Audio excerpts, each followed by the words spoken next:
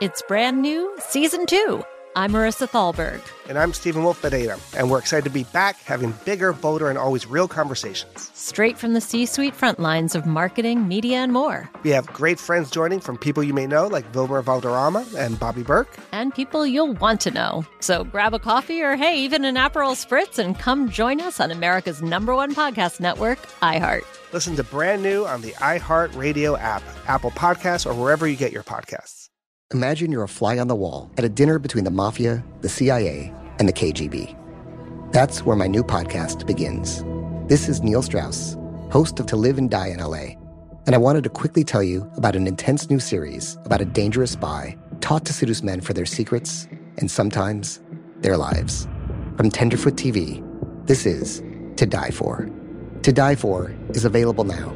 Listen for free on the iHeartRadio app, Apple Podcasts, or wherever you get your podcasts. I'm Diosa. And I'm Mala. We are the creators of Locatora Radio, a radiophonic novela, which is a fancy way of saying a podcast. Welcome to Locatora Radio, Season 9. Love at first listen. We're older, we're wiser, and we're podcasting through a new decade of our lives. This season, we're falling in love with podcasting all over again. And getting to the heart of our stories. We're going places we've never gone before, and we're bringing you along with us. With new segments, correspondence, and a brand new sound. Season 9 is kicking off with an intimate interview with Grammy Award-winning singer-songwriter Natalia Lafourcade. What's giving you hope right now? Well, when I see what music does to people, it gives me a lot of hope. If you liked Locatora before, you're going to love Season 9. Subscribe to our show and you'll see why Locatora is your prima's favorite podcast. Listen to Locatora Radio as part of the My Cultura Podcast Network, available on the iHeartRadio app, Apple Podcasts, or wherever you get your podcasts. Welcome back to another episode of Internet Hate Machine. So this is the final installment of our 2-part episode with Francesca Fiorentini, where we look at the ways that harassment online keeps women, particularly women of color and Black women, from being able to run for and hold public office safely, and how that impacts our democracy more broadly. So in our last episode, we talked about some national leaders like Kamala Harris. And in this episode, we're zeroing in to look at some specific women in local public offices and the harassment and abuse that they faced just for trying to do their jobs. So, we're talking about Harris, but I want to make it clear that when it comes to women who are running for public office, it is not always like flashy candidates with well-funded campaigns who are like running for a presidential administration. We're often talking about women running for like local offices, like school boards in their community or county commissioners. So I want to talk about a few examples of what I mean. The first is Tammy Sawyer. We'll actually hopefully hear from Tammy Sawyer in her own words later in the season. But I want to talk about her time as an elected official in Memphis, Tennessee. So Tammy Sawyer got her start in activism. She felt called to public service, watching the acquittal of George Zimmerman during the murder of Trayvon Martin and the grand jury decision not to try Darren Wilson for the death of Mike Brown. She became a pretty visible figure in the movement for Black lives. In 2015, she organized a vigil in honor of Tamir Rice at the Health Sciences Park in Memphis.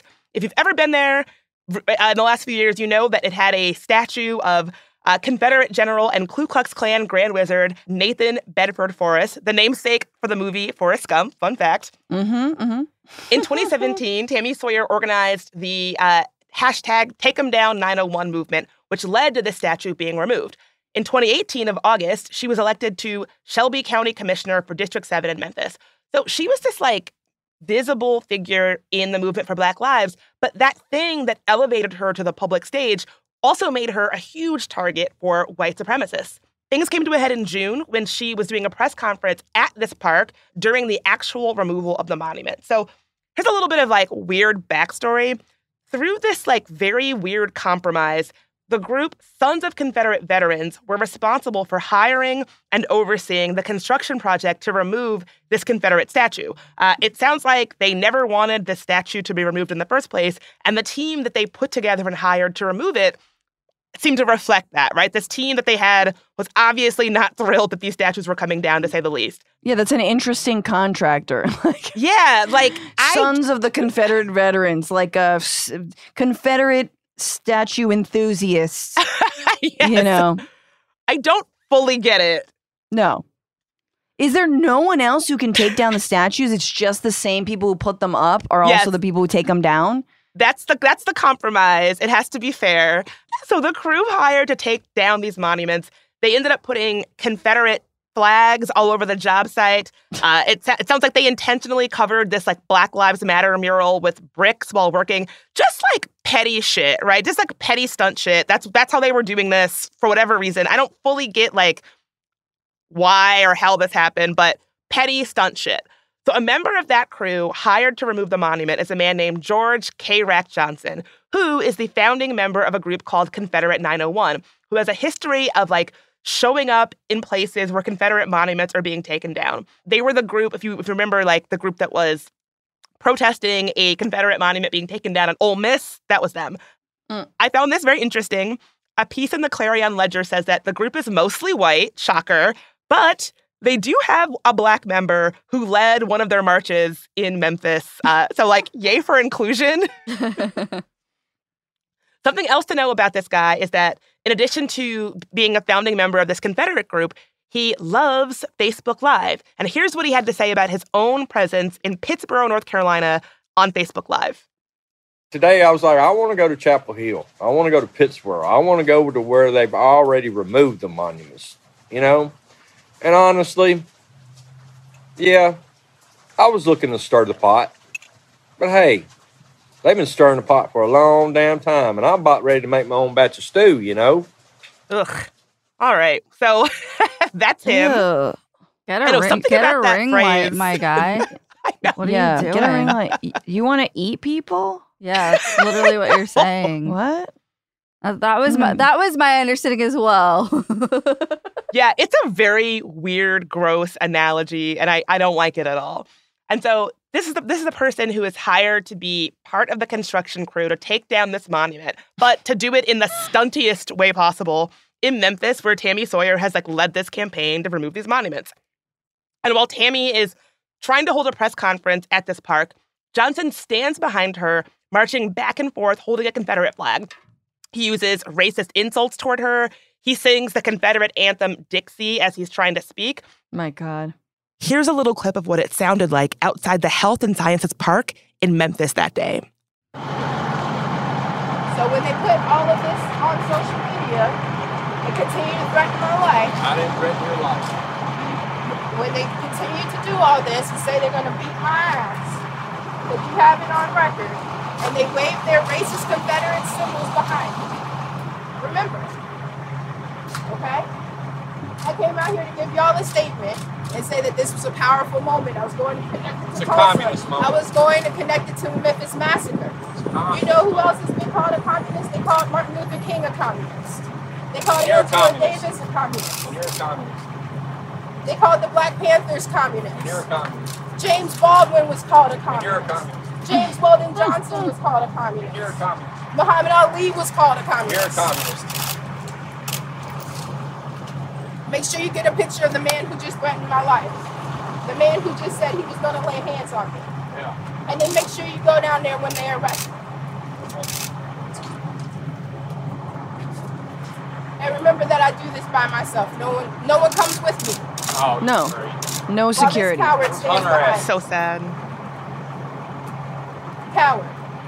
That's what these people are. They're cowards. Yeah, I'm a coward standing right here behind you. So you said you were going to beat my ass. I'm right here. Hide behind the fence. Come If he beat was a my man, ass. if he was a man, is what I said. I'm more man than you are. Well, I'm more of a gentleman than Oh, you yes, ever. Tammy. Yes, Tammy. Remember that.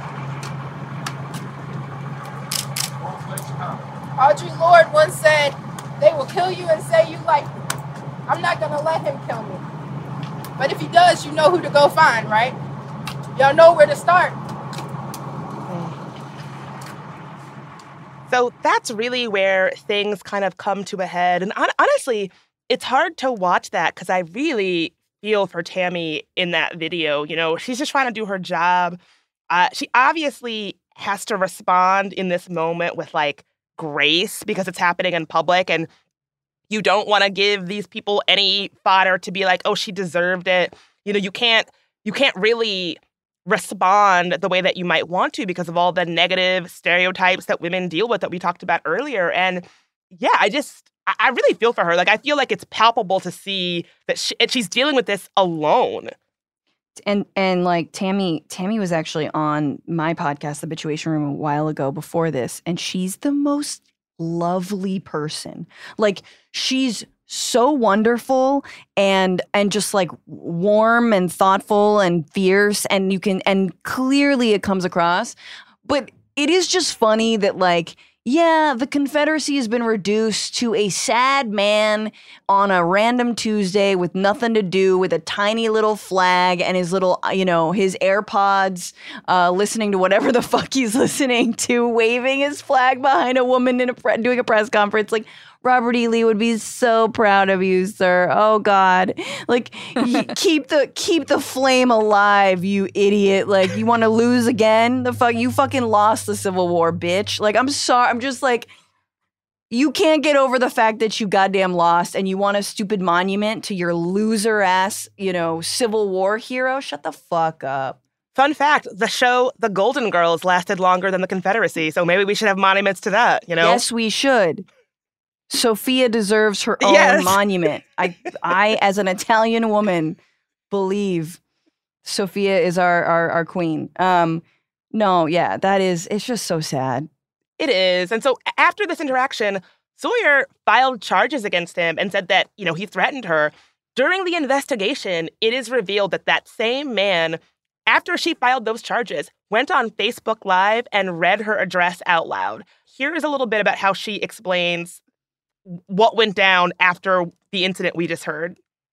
Because he went on Facebook Live with a friend and offered out my address and actually emailed out my address to people, telling them to send me cotton and other gifts and show me who was in charge in this country, and, threatening that after January 24th, after court, that Memphis and me were going to face a reckoning. Because of those actions that came to light this weekend, the judge was forced to allow the case to continue.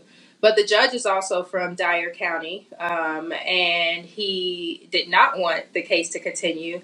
And he lectured Mr. Johnson and told him, "You have a great lawyer. Why did you open your mouth? Don't ruin a good thing." He told him, "Son, don't ruin a good thing." And so I already see where this is going. Wow, that is incredible that was what was discussed. And so what? There's nothing left for you here?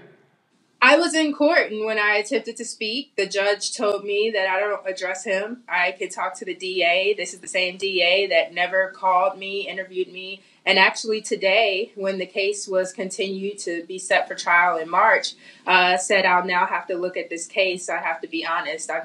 I hadn't looked at it because I just knew it was going to be dismissed. So this is a 6-month-old situation that went viral, that was covered on your show and many others. And the DA is telling me he's never looked at the file, and now he's going to have to look at it. There's still a motion to dismiss from the defense that'll be heard on March 31st. So, you can sort of get a sense that, like, it doesn't sound like anybody whose job it is to give a shit gives a shit. She's an elected official. I believe she's still currently the commissioner, Shelby County commissioner. No, she was at that point, but no longer. No, she's not, like, today. Right. But yeah, so she at that point she was still an elected official, and this is how they were treating a pretty clear problem, And so also keep in mind, she was a county commissioner, right? It's not like she had a well-funded security detail or like endless funds to dedicate to the kinds of like security that someone would need in a situation like this. After this man made a show of having her address and a clear intent to cause her harm. And so Tammy had to fundraise for her own security.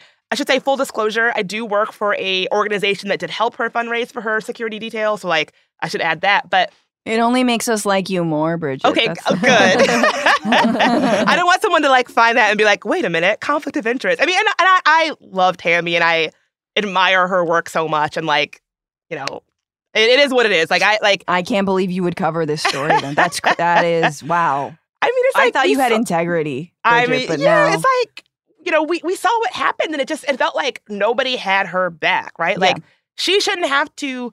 It shouldn't be this barrier and this cost that just she alone has to shoulder. It's not like county commissioner is this like lucrative, cushy thing. Like, she shouldn't have to just like shell out to have security because some Confederate maniac has a bee in its bonnet. Like, I thought it was completely unacceptable. Yes, and it's indicative of the fact that most people who run for elected office and who get elected are themselves wealthy, and they're usually white dudes, and they have generational wealth, or they're independently wealthy, whatever the case may be, and they can afford a security detail. But again, as you've discussed and laid out, mostly when you are a white man in office, you do not face those kinds of threats the way women and women of color do. And it goes from Tammy to AOC on a federal level, I guess, or in Congress, AOC saying we need security. And this is after January 6th, right? This is like, we need better security in and around the Capitol. And it seems like that's only reserved for people who, like the speaker, or people who just privately fund it themselves. And who's got the money for that? I mean, this is ostensibly, these should be public servants, and this is just the least we could do for them. Exactly. And if we're saying we want to have a representative democracy where lots of different folks from lots of different backgrounds can be public servants, that should include people who, I'm sorry, can't afford a private security detail. It shouldn't just be for wealthy people. And I feel like we are creating a situation where the only people who can reasonably and safely hold public office are people who have independent wealth to pay the astronomical costs that are involved with security, and but online and offline security. And so I think it's a real problem. And I should say, like, with the Tammy Sawyer situation, the charges were eventually dropped against the person who was harassing her. It sounds like Tammy felt like this case was not handled seriously. Right. She talks about how the judge was, like, really palling it up with the defendant who she says was harassing her. And when the judge was like, oh, why don't go on Facebook Live, it wasn't because he wanted Tammy to feel safe. It was because he didn't want that guy to make his case that much harder to have it be dismissed. And so when the charges were dismissed, Tammy wrote on Facebook, she said that even though the judge called his actions pathetic, he could not identify a reasonable level of fear on her part. And so I would actually argue that like, God weird, I know, it's so fucked up. And like, I think that weird vibe, that tightrope of like, I have to show public grace, kind of creates this impossible situation where it's like, oh, well, you can handle it. Like, you're a Black woman. It's just like part of showing up and being a visible Black woman. You're not afraid, whatever. And I think that's part of it. It's this impossible situation that we face. You're used to it. No, imagine if she had freaked out in that video. Imagine if she'd gotten angry, right? It would have been used against her. The homie would have, the dude would have used it to file charges against her. Right? And that would have flown. And this he would have been loved like, oh, that.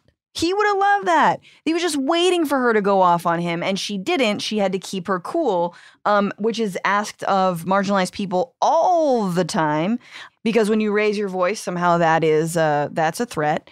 But yeah, I think the other thing I was going to say, and this is a terrible comparison, but when it comes to the justice system, it's just right there for the taking. Like, that rape victims their cases are not taken seriously often if they don't, quote unquote, fight back. Mm-hmm. Right. So, and in this case, she wasn't afraid. She wasn't afraid because she didn't raise her voice or she didn't run. She wasn't physically running at the time. So therefore there was no fear. Like, what are you talking about? This is all about surviving. And you bring up such a good point about the ways that we really just failed survivors and made survivors walk a really impossible tightrope in public. And it's just really fucked up. And it makes me very sad.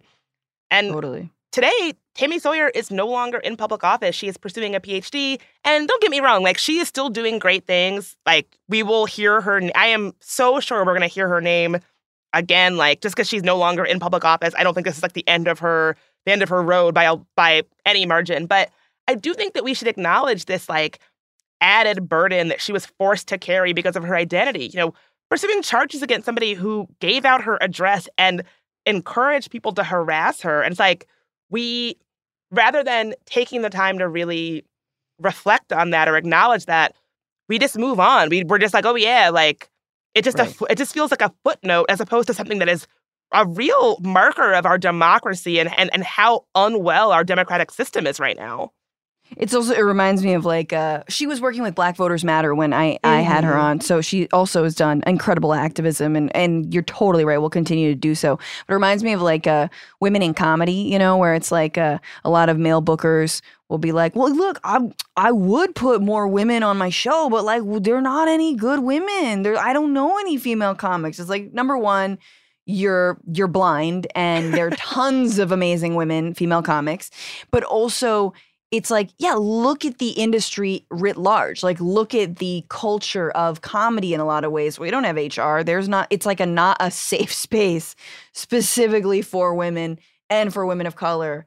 The comedy space just isn't, right?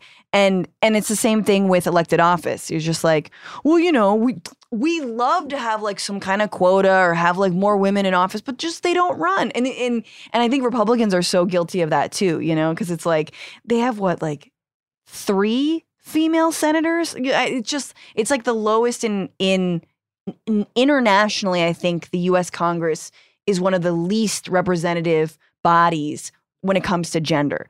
And so, and it's just well, we'd support them if they would run for office. No, they run for office.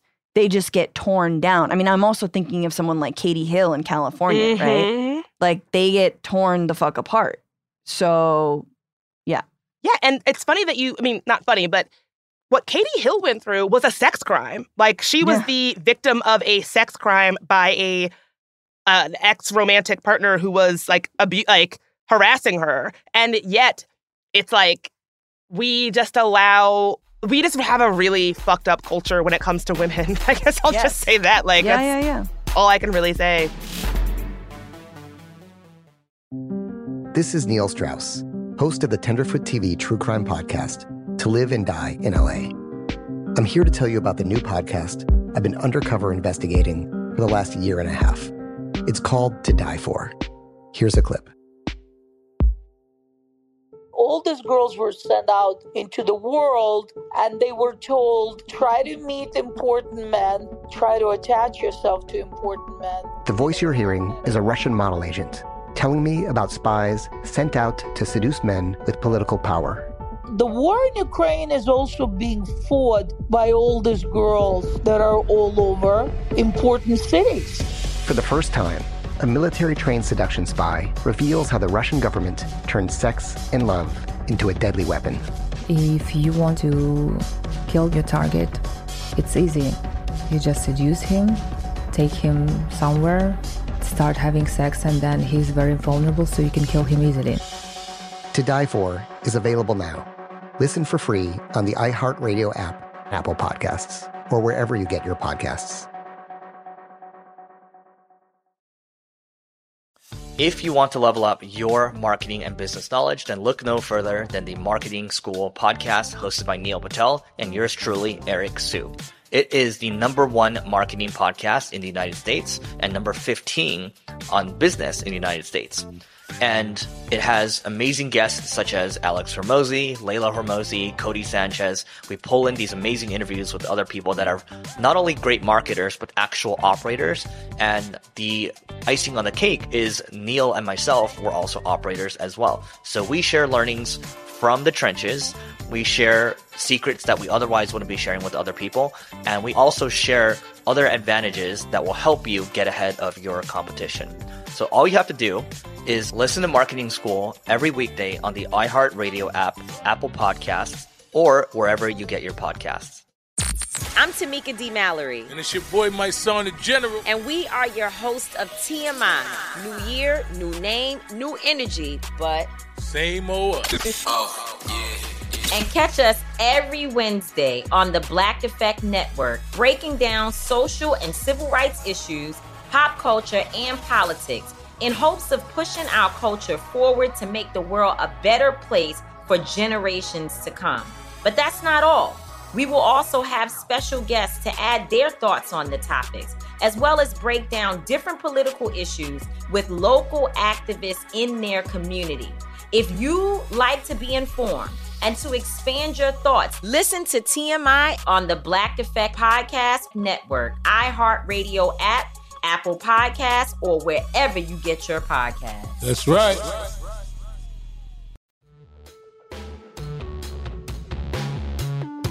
So I want to talk about one more elected official and her experience in public office, Kia Morris.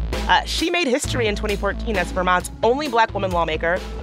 Her husband, James, grew up in Bennington, Vermont, and she went to college in Chicago but relocated back to Vermont to become a lawmaker. Her career was very short-lived because it was completely derailed by online harassment and violent threats by self-proclaimed white nationalist Max Mish.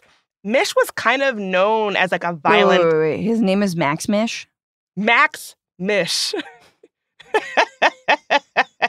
Dude, white nationalists have the dumbest names. They really do. They really do. Max Mish. Mismatch. I don't know. I'm just like, that is the stupid... Anyway, sorry. It's like a Mickey Mouse name. That's a made-up name. It's so stupid. So he's kind of like a known violent asshole. Side note, he looks exactly like whatever you're thinking that he looks like based on the behavior I'm about to describe. I can tell you that you're right. Whatever you're thinking, yes, that's what he looks like. Very red-faced. Super red face. You got it. Mm-hmm. You got it.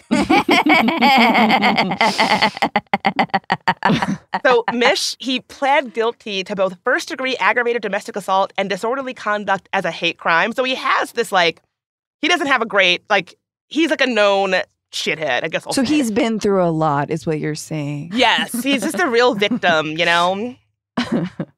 And so Kia, when she supports a gun safety bill, she starts to experience animosity from gun rights advocates in Vermont because of her support of this legislation. Now, many legislators and the governor were targeted with like angry mail and messages over this law. But the kind of content that she gets is very different because she's a Black woman and the only Black woman in the legislature. So, you know, she's not just getting like, oh, we didn't like that you support this bill. She's getting frightening, horrific, racist messages, particularly from Max Mish. Max starts sending her these, like, racist memes on Twitter and elsewhere about her support for the bill. Kia says that she gets an uptick in the intensity of this kind of harassment after a columnist for the white supremacist website, The Infostormer, posts about her reelection and starts tagging, like, residents in it. The Infostormer. Sorry, I had to give that a moment. Jeez. I know. I feel like it's like... We stormed the truth. They're, like, putting a bunch of words into, like, an AI generator or something, and it's like, Infostormer, that's gonna be it. Like, you mean Daily Stormer? No, we're like a breakaway of the Daily Stormer. Who even is that? Exactly. It's so ridiculous. And so, in a 10-page report published by the Vermont Attorney General's office, it outlines almost 50 instances of threatening behavior where her or her family or her neighbors called the police. And so first, it's like... in Vermont? In Vermont. Oh, you guys. And it's funny because you think of Vermont as like a progressive state, but, you know, it's like, this shit happens, you know? Mm-hmm. It's not just Bernie building a fire endlessly and the coat factory. Or like wearing mittens. Exactly. It's Vermont. It's more than mittens. That should be their slogan. Yeah. That's what Max Mish wants. Like these guys must be so mad that Bernie like put them on the map as the governor of Vermont is a Republican. Yeah, it's one of those states, right? It's one Vermont's of those sort of weird. Like it's kind of a Max Mish state, you know? It's a mishmash. It's a Max Mish state. It's a Max Mish of ideology. Their governor's, I think his name is Phil Scott, and he's like, this is like his fourth time. Right. Oof. And it was the one issue that Sanders, like Clinton was to the left of Sanders on because there's so many gun enthusiasts in Vermont. Yeah. And Sanders was, I think now that's like, how many mass shootings has there been since 2016, right? So even now, I don't think he can hold that line, but it's been the sort of one gray area where he was like, had to appease the gun folks in his state. Yeah, I get. Honestly, researching this episode, I get it. I was like, I don't think I realized how fervent gun ideology is. Like, I live in D.C., so, like, there's gun crimes here, but, like, individuals don't have the same kind of connection to it. And when I was researching this episode, I was like, oh, wow, like, I forget how different it is in different states. That, like, It's a real issue. Right. It's they're all arming up for the imagined crime. Whereas like DC actually has a little bit of it. Yeah.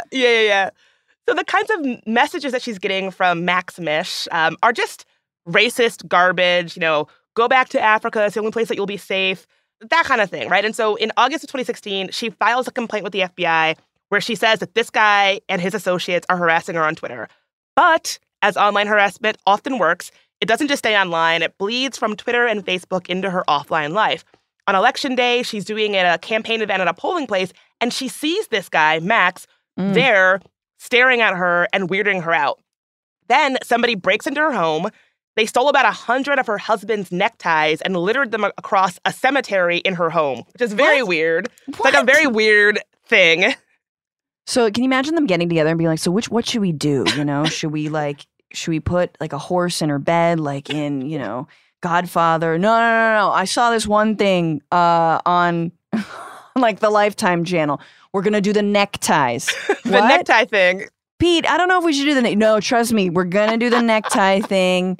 It'll be crazy. We just put a little necktie on every single gravestone. It's such a weird, specific, like, way to fuck with somebody.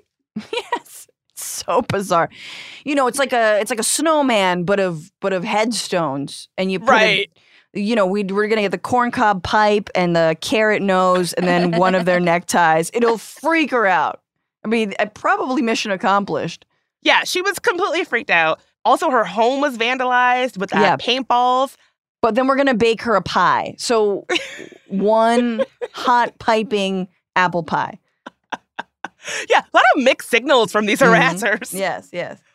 A house nearby that has a ton of her like campaign paraphernalia on their windows gets a racist mailer shoved under the door. And then her babysitter reports that a man in a car outside of her home is recording their house. So like just like weird, scary shit that maybe does not, like I kind of see whoever's doing this, it kind of seems like they're trying to operate on like a level of like, it's enough to freak you out, but not enough to be like, the kind of crime that the police would take seriously. Like I feel like they're really walking a line of like, it has to be scary, but not scary enough that like somebody in power would take this seriously. But that's sort of the tricky thing with harassment generally, right? And with like crimes, whether they be, especially sexual crimes, but like, is that gray area? And it's the sort of, I know it's overused, but that microaggression, but this is obviously much more than that. Like the stalking, right? The harassment. It's like, well, did he enter with a gun? Did it? Like, no, buddy, there's a car outside. Someone's filming me. And it's just like, and of course, cops, not the most empathetic, not the best at dealing with some of these, the warning signs, which, by the way, is really just, hey, do you have a history of DV? Yeah. Then you should have someone tailing you at all times because likely you're going to do some other shit to somebody else. And you probably shouldn't have a gun. And you definitely shouldn't have a gun. Like, just some common sense, like, yeah, if you've been threatening your domestic partner, maybe let's not get a gun in the mix. Like, nope. Just, so the police, it sounds like, don't really do anything. Like, they don't, when somebody breaks into her house, they don't, like, take fingerprints or whatever. She gets a restraining order against him, but it only lasts for 1 year. After the restraining order expires, Max Mish contacts her again on social media, writing on Twitter, "You will never silence me. Every time you attend a political rally at the Four Corners or another local venue and I'm aware of the event, I will troll the hell out of you and other subversives there. Maybe I'll bring a friend or three with me, too. Stop pushing social justice on your nearly entirely white constituency in Bennington, Vermont. Go back to Chicago if you want to engage in social justice warrior bullshit. We will continue to fight against you in your efforts to make our town and state look more like your mongrel son." Ooh. So pretty fucked up. Like, not good. And so I understand why she was, like, terrified and unnerved.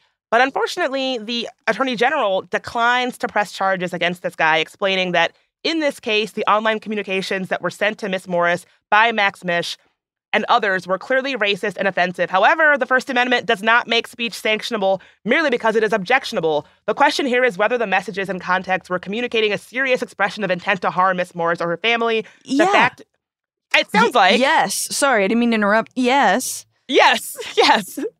The fact that a number of the messages were directed at her as in her role as an elected official raises the issue of whether they were intended to express political opposition through the use of hyperbole and insult, as noted in the case above. Therefore, there appears to be insufficient evidence to pursue criminal charges under Vermont law. Oh, that's so, case closed. Such bullshit. I mean, that's such bullshit. Because that's basically like, well, it's open season. You know, and here we are in a moment where it's like, oh my God, someone protested outside of Brett Kavanaugh's home. Like, how dare you? You know what? We really need to beef up security on white men in power, like, or the Supreme Court is just being targeted. Like, no, these are the stories that happen all the time on a local level. People have been harassed for decades, and we don't hear it. Gabby Gifford's has to get shot in the head, and we still don't have security details for elected officials. I mean, it's just, how many more instances do you need? And that was so perfect. It's like, oh, okay, we know who we choose to protect. We know when people raise the alarm. It's when fucking Ted Cruz gets trolled at a Yankees game, and then it's like, oh my God. Yeah, and it creates this like really obviously false, frustrating both sides narrative of like, oh, both sides do it. And it's like, well, someone writing in chalk outside of Brett Kavanaugh's home is different than like breaking into Nancy Pelosi's home and hitting her husband on the head with a hammer. It's like, those are not analogous. So like, let's not pretend that they are. Like, I hate this vibe of like, I think that political violence and threats against elected officials is like should be a nonpartisan issue, but I hate this vibe that like we have to be completely disingenuous about which side is doing it in a way that is like much more fucking scary. Yes. So case closed. They're not going to press any charges against this guy. There's a press conference where the DA is announcing that he does not intend to press charges against Max Mish. After the DA speaks about freedom of speech, Kia gets up to the podium to speak, and guess who comes in? Max Mish. He's wearing a Pepe the Frog shirt, and you can hear everyone's reaction when he enters. No. We have a disruption here. No. Max Mish has entered the press conference. Why is this allowed? Why is he not allowed, I guess? And we have to listen to everybody, whether we like it or not. But we don't have to put up with him. I've We also have to make the man realize what he's done all these crimes is not acceptable. We're here on one side of the store. I'd like to say something too, please. So I'm happy to take other questions. Other than that, Alan. Were there any federal civil rights violations that could be pursued? I don't believe so. The U.S. Attorney. So this is not safe. Meeting. This is not safe. Get him out. With that, I'm going to conclude the press conference unless there are other questions. I'd like to say something, please. This is not safe. Hold on 1 second. As a political opponent who was accused of being a Nazi myself, I think we're hearing one side of the story. Oh my God. So this is failed lawmaker Kevin Hoyt. Kaya's politics, and I was called a Nazi. I was called a white supremacist. You probably are, my guy. Obviously, racism exists in Vermont state. It's like hate, right? It's like all these things that it's crazy. We don't want these things, but they're part of our fabric of society. I question to what degree, though. I call bullshit on Miss Morris. I think I'm a Vermonter. Okay, so you kind of get the idea. Wow. Also, FYI, Kevin Hoyt is like, if folks are interested, he's his own like weird guy who folks, you can look at him up if you're interested. But it's so funny that he's like, I was also unfairly called a Nazi, and I think we should let him speak. It is just wild, right? Like complete pandemonium. Onlookers use their jackets to try to block Mish. It's this big dramatic scene, but not to Max Mish. To him, it is all a big joke. He told the Free Press, I am a troll. I like it. I like this. Like, it's just funny to him. And so I would love to play a little clip of him responding to the Free Press. Because I can. Yes, you can. Absolutely. That doesn't explain why you do. But that's why we were holding up our coats so that people of color don't have to see that hate. And we're surrounding you, and we don't like it. It's vile. It's not vile. acceptable. Yes, you have the right to put the shirt on, but I have the right to tell you that it's hateful, it's cruel, and it's vile. I see. I mean, you can cry about it all you want. I don't care. I'm not crying. I'm pissed. All right. Well, So it's Max. Yeah. Are you intentionally being provocative? That's what people want. Yeah. Yes. Why? Why are you being provocative? I like trolling people. It's fun. I'm so over that concept. Look how much attention he's getting for doing it. Have you done other? So he's clearly just someone who likes to like this is a joke to him. I don't think that any of this is serious to him. I think it's just a joke. Oh my God, if mommy the fucking issues. Pepe shirt, I'm like, oh. Just like mom issues in a person, it's because I want attention because I didn't get enough as a child and no one will play with me. And one time they ditched me in the sandbox for like the volleyball court and I didn't know how to play volleyball. And, it's just oh my God, go to therapy, bro. Go to therapy. People again, what will it take? And I think that's the woman who's like, yes, I have the right to also, stand in front of you and call you hateful. She was excellent. And then she points out that the media is going to the provocateur and saying, which is just a really funny statement. I mean, no disrespect to local news, but or the free press, but it is very funny to be like, are you being intentionally provocative? Yeah. What is the other answer to that? No, in my heart of hearts, I do believe that white people are a superior race. Interesting. Expound on that. What's the other answer? Yes, he's being provocative on purpose. Does it have to do with his fucked up ideology? Doesn't even matter. Yeah, and asking him about that with a bunch of camera crews in his face, sir, are you intentionally being provocative? Are we, it's you're the answer is clearly yes, and you're providing him the exact thing that a provocateur wants, a platform, yes. Yeah. And this is, and I think it's important to remember, I believe 2014 or maybe 15, but kind of when the media was lending a platform to people like Richard Spencer, people like these sort of, Nazis in suits or sort of, and on the cusp of the election of Donald Trump, effectively saying, maybe we need to listen to Nazis a little bit more. Yeah. And now that they've made their message a little more couth and digestible, hey, they're not hateful. They just believe we should live in separate communities for people of color and white people. There's nothing hateful about that. Just the mind trick that I think white nationalists pulled on the media and the media in turn pulled on us. We're seeing that in a microcosm in this example that you brought up.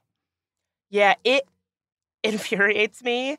And yeah. I will never forget this. And I like the publication for the most part, but there's a Mother Jones piece where it's the dapper white supremacists walking through town, that I feel it's burned into my memory of what are we doing?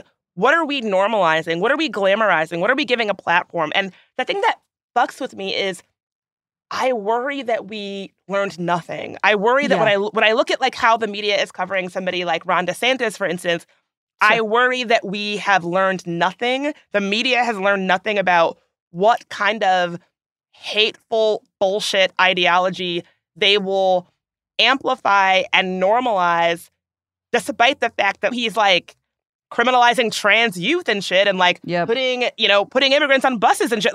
Rewriting history books. It infuriates me. The way that this kind of horse race kind of political coverage is going, I see us poised to do the same thing again, where I see these memes about Ron DeSantis is tall or things like that, where I'm yeah, he's also a hate monger. Can we talk about that? Right. They're just so desperate to move on from Trump, even though they're not. I think there's just this, that's our political system is such, especially the media's following of the political system is so reliant on the idea that there are two rational actors. Obviously, we have all of two parties in this country. Yay! And they're both rational and they're both great and we can level with them. And, it's a balance of powers. And it's no, it's not. It's bullshit. One side doesn't believe in a balance of powers. They believe in authoritarianism. But yeah, you're absolutely right. Because it's exactly that. Ron DeSantis is the buttoned up Donald Trump and Richard Spencer is the buttoned up David Duke, right? And so as long as he's not openly saying he's a member of the KKK, it's all good. And even though people hailed Hitler in his little, hotel speech when Trump won, that's fine because he's in a suit and he's got a nice haircut. Yeah, I want us to be better. We deserve we deserve better media that can tell a better version of these stories that isn't so harmful. I'm exhausted because I know we're not going to get it. Yeah, and also there's enough on the Democratic side. Like, there's enough we got a lot of, like, conservative Dems. There's tons of drama on this side. Talk about those folks. But anyway, I digress. This is Neil Strauss, host of the Tenderfoot TV true crime podcast, To Live and Die in LA. I'm here to tell you about the new podcast I've been undercover investigating for the last year and a half. It's called To Die For. Here's a clip.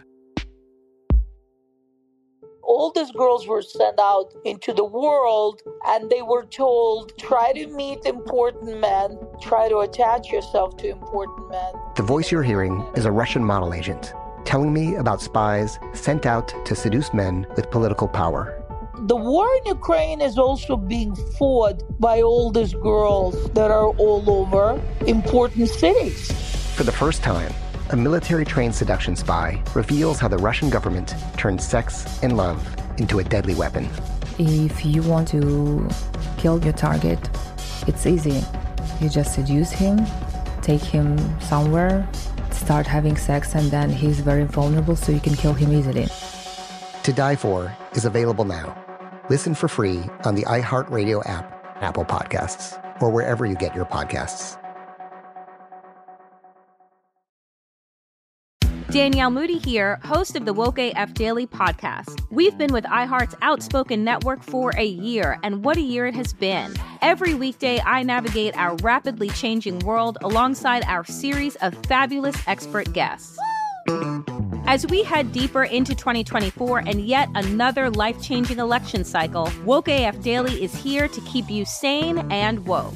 Woke not just to the latest headlines, but also to the collective power we all have. Woke to the need to build community with those around us. Woke to how to avoid burnout, and woke to the ways we can all find joy in the madness. Make Woke AF Daily with Danielle Moody your podcast destination for 2024 election news and analysis. And tune in to hear the ways I am working to stay grounded amidst it all. Listen to Woke AF Daily Season 5 on the iHeartRadio app, Apple Podcasts, or wherever you get your podcasts. I used to have so many men.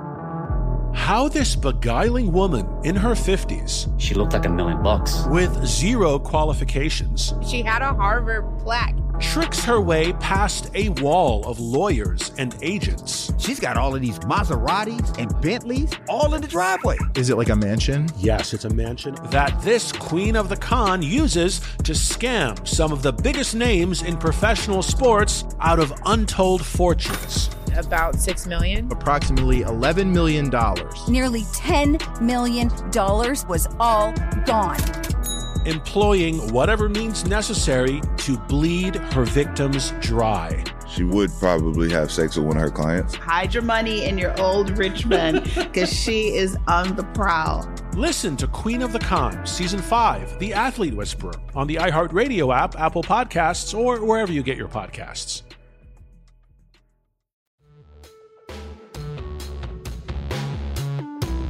So while all of this was happening to Kia, her husband James was in very poor health and he had to have open heart surgery. So I know, this shit had to be stressful for her.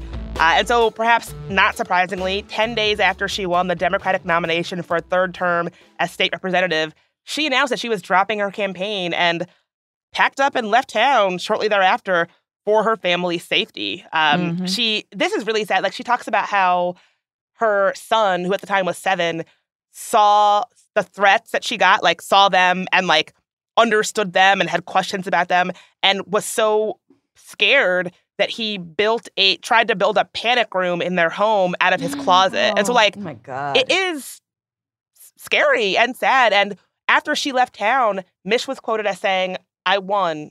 I did it." So yeah, just a real piece of shit. Good for you, asshole. I hope it's given. He's still unhappy. Isn't that crazy? I think he's still unhappy. He's still insufferable, that's for sure. This is the threat of equality. This is what, I love it. You want social justice. What are you talking about? This is a predominantly white state, a predominantly white electorate, a predominantly white, state body.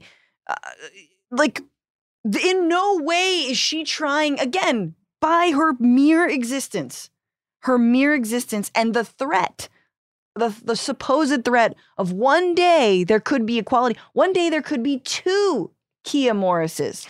Oh my God. Like Still all of not 2 equality. black women in their legislature. Yup. And then it'll be all over. I mean, we'll still have the power, white dudes, but it'll feel like we don't because someone's going to quote Audre Lorde to us. And we'll explode. Or what? Or like someone's going to like want to create a program for black youth in our state. Like, Christ. So this story does not end there because if you're thinking, wow, it sounds like officials didn't do a great job of taking the situation seriously or investigating it, you would be right. After Kia left office, she filed a complaint with Vermont's Human Rights Commission in 2019 alleging discrimination by the police department and the town of Bennington. An investigation found that the Bennington police chief failed to disclose relevant information about her harasser to her, including his possession of high-capacity firearms and details of an interview that they did with his ex-wife where she expressed concern for Kia's safety.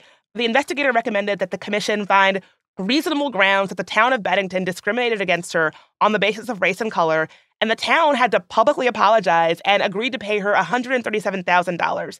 So, yeah, they didn't properly investigate it. They withheld information that, frankly, she should have been informed of. And they just, didn't take it seriously. And when online threats and online abuse are not taken seriously by people with power, dangerous things can happen. It can get really, really scary. And honestly, I am grateful that it didn't come to, actual physical violence. That it didn't wind up like that. But it so easily could have.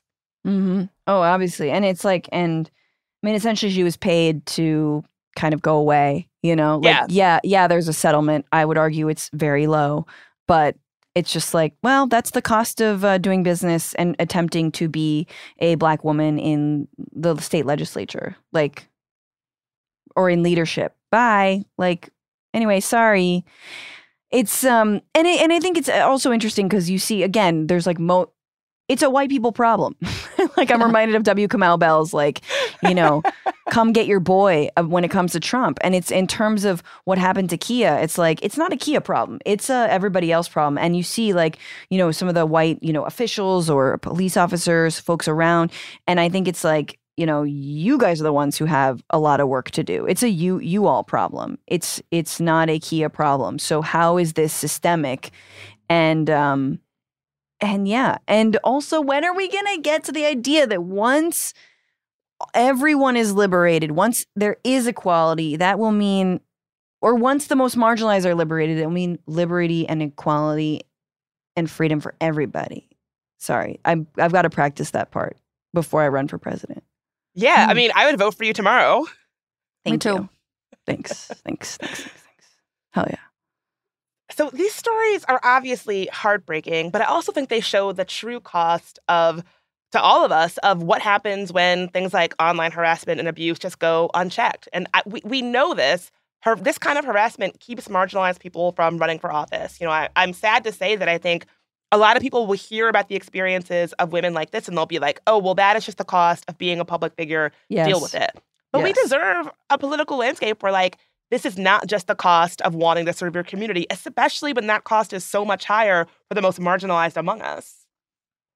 Absolutely. I mean, I think with the latest midterms and the fact that young people came out in droves and that you had, the squad growing with a lot of young folks and specifically young people of color, we will stop normalizing this kind of crap. And because there will be just more of it, because there will be more women in office. There will be more people of color in office, which is a good thing. But then this is the crap that comes along with it. And so it's not to mention the fact that younger generations are, from middle school dealing with online harassment, from peers, from randos. It's just gone are the days of random AOL chats and me logging in and being like, I am blonde, sexy lady.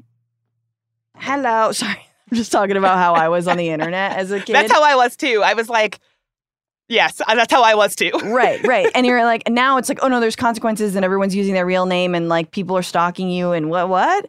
Not that wasn't happening then. But so I feel like, especially since young folks are also more internet savvy and online harassment savvy and experience it, we will arrive at a point, Bridget, and you will be vindicated in all of your work in this show and everything that you've been sounding the alarm on. I know we will be vindicated, but it's just going to take a while. It's going to give us like a decade, which is too long, but I feel like we will arrive in another point where this shit is just not as normalized. Yeah, I actually agree with you. I think that, like, you know, we've seen historic numbers of young folks, women, people of color running for office in this last cycle. And I just think that we are different. I don't think that we're going to tolerate this. And I think that we are going to hold people with power, whether it's legislators or policymakers or tech leaders, we're going to force them to, you know, do what they can to create a situation where this isn't the norm, because this is not a functional democracy. This is not a healthy democracy when this is how the political landscape and the media landscape that people are trying to compete in. It's just not healthy. It's not a functional democracy. And I think young people are smart enough to see that.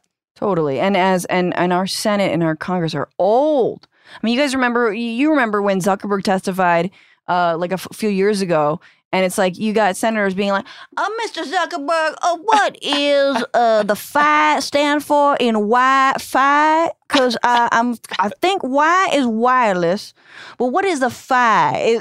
Just like, you're like, Mr. Zuckerberg, what is my password to my Amazon account? Like, the most Luddite-ass Senate, right? And that's going to change. And I think when that as we slowly change it, yes, we will hopefully have more protections.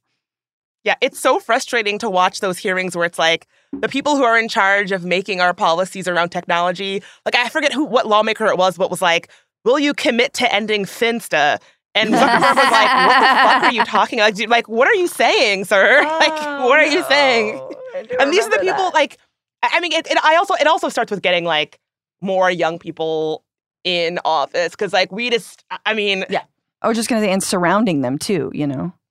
Like, absolutely. Supporting, like, getting aid, you know? Ask the staffers. 10% of Senate is made up of men named John. That's like a real thing, like spelled two different ways, but 10% of Senate are John. Yeah. It's a solid name when you're born in 1929. Yeah, when you're a white guy who watched the moon landing, that's...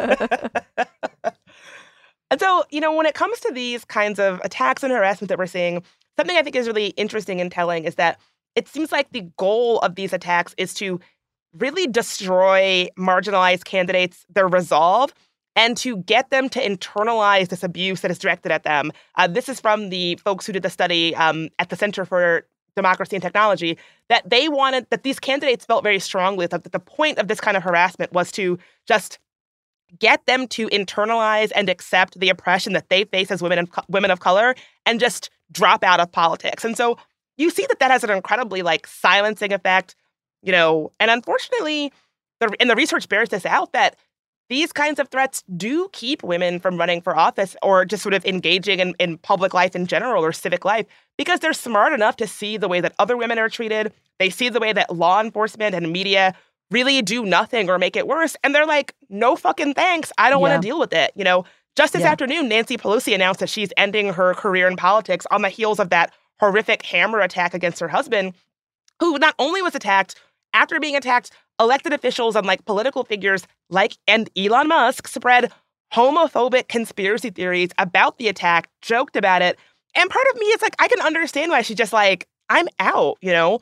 When a woman runs for office or is a public figure and she is attacked, it is never just her. It is her partner. It is her kids. It is her parents. It is her community. And I can understand why women are just like, you know, the cost is just too high. I don't want to put myself or my family at risk to run for public office. And so I'm not going to do it, or I'm going to check out of it. I can understand that. And so I think if women can't run for public office safely, then we will never have a truly representative democracy or a functional democracy in general. You know, the author of that report said, a lack of representation means that we lose the important insights and solutions to public policy problems that women of color will bring. we will all suffer. We all suffer if everyone does not have a seat at the table. And I could not agree more. Like, it is not just about the women who are attacked and targeted. All of us lose out when we don't even have a shot at a landscape where people can safely serve their public through running for office. Absolutely. I mean, look, I'm not the biggest fan of Pelosi, but I do respect the hell out of her. And what I will say with people like her and also people like Clinton, I wish they would do what Monica Lewinsky has done. And I think that's part and parcel of the fact that Monica Lewinsky is a little younger, but like taking the public, the scrutiny, the harassment, what she was put through, and using it to actually try and change the culture. And I think that Hillary and Nancy Pelosi come from more of a generation that's like, you gotta like go, basically shut up and get along, and like whatever it is, like get along to go along. I'm really terrible with any kind of idioms today, but you guys know what I mean. Yes. Like we right, and it's like no, I think we're done with that, and I think that young women and all people are done with the like, no, you have to shut up in order to appease these systems and halls of power. It's like, no, you don't. And so I hope that Nancy Pelosi because she's not going to rest. This woman's never going to rest until she's dead. Like, she's going to keep on working. And I hope she uses, her time to try and not cut the ladder from out underneath her, but help young women also accelerate and succeed in politics as well. She hasn't got a great track record with that. Going to be real. She jumped on a little bit of the anti-squad, anti-Ilhan Omar, calling Ilhan Omar anti-Semitic when she totally was not being anti-Semitic. So, Nancy, I hope you do better. Thank you for your service. I agree with you. Like, Monica Lewinsky she's my white whale podcast guest, because I think the way that she has turned something that was like meant to silence her and belittle her, she turned it into a platform, and she really changed the conversation about online shaming and online harassment and online bullying. And I respect the hell out of it. Monica, if you're listening, please call me. You're my white whale guest.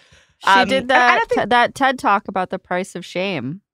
That's right. And yeah, she has a really good she's in a really good documentary called 15 Minutes of Shame on HBO Max, which everyone should watch, all about online shaming. But yeah, I agree. I hope that this becomes the kind of situation where women are not expected to suffer in silence and have a kind of like poised face, because, it doesn't serve anybody. And it's funny because in an interview I listened to with Kia, she was asked, she said that so many people were like, you should just ignore this. You shouldn't stoop to their level. You should just ignore it. And I'm so glad that she didn't ignore it, because it started a conversation about what is and is not acceptable in discourse. And if you ignore it, it just festers and gets more empowered. And so the advice of just saying like, oh, rise above, go high, don't go low, ignore it, you're too good to respond. I don't think that advice is really serving anybody, particularly if you're marginalized or you're like a young person who's coming up on this like online next generation.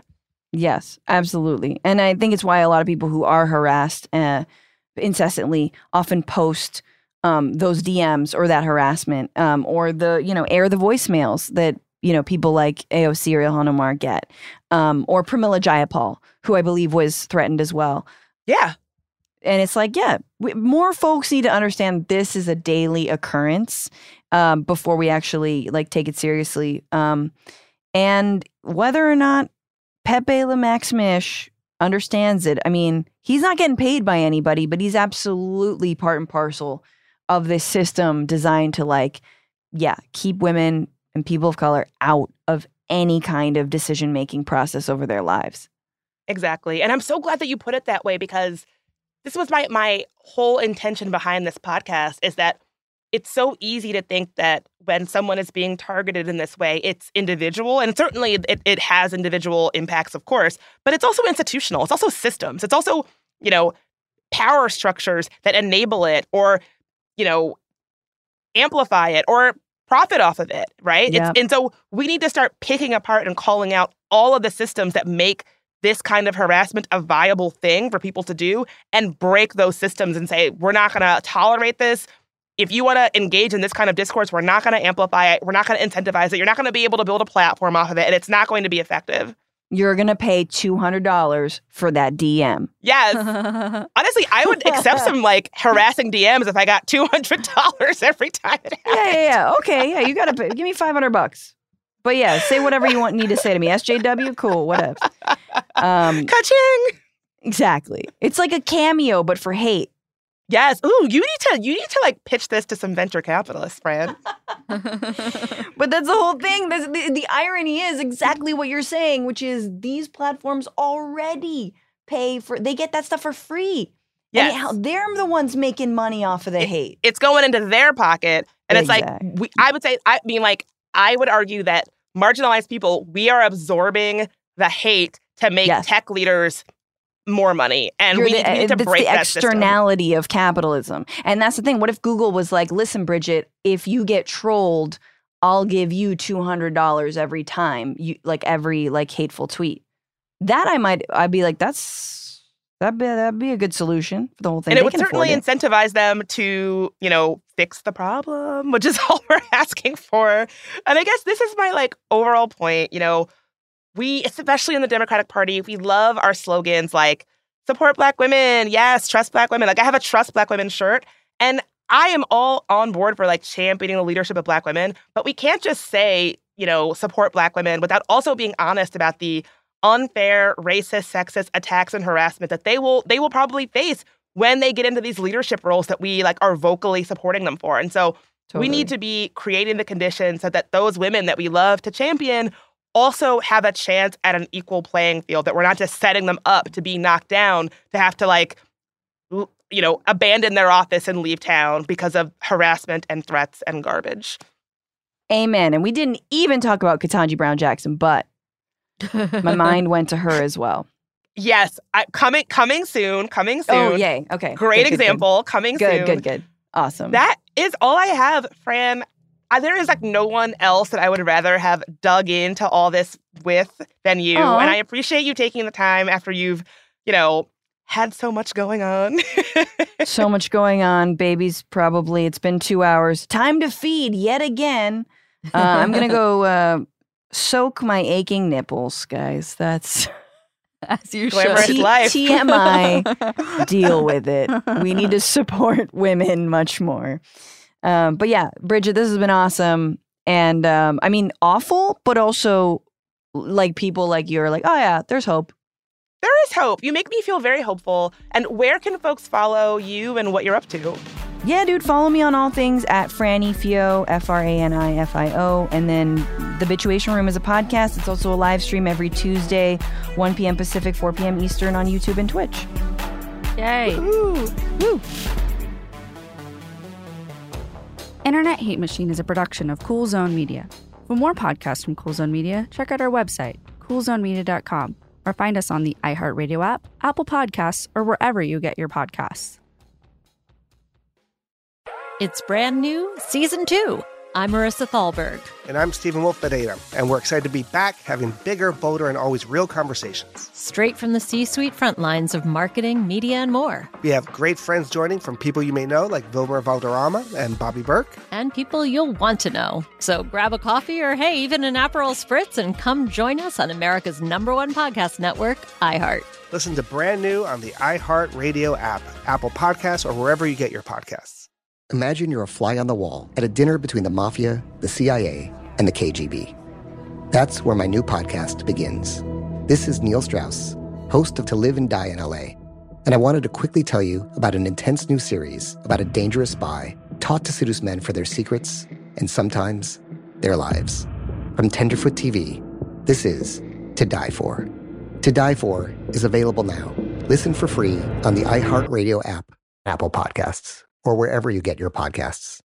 I'm Diosa. And I'm Mala. We're the creators of Locatora Radio, a radiophonic novela, which is a fancy way of saying a podcast. Welcome to Locatora Radio Season 9. Love at First Listen. This season, we're falling in love with podcasting all over again. With new segments, correspondence, and a new sound. Listen to Locatora Radio as part of the Michael Dura Podcast Network, available on the iHeartRadio app, Apple Podcasts, or wherever you get your podcasts.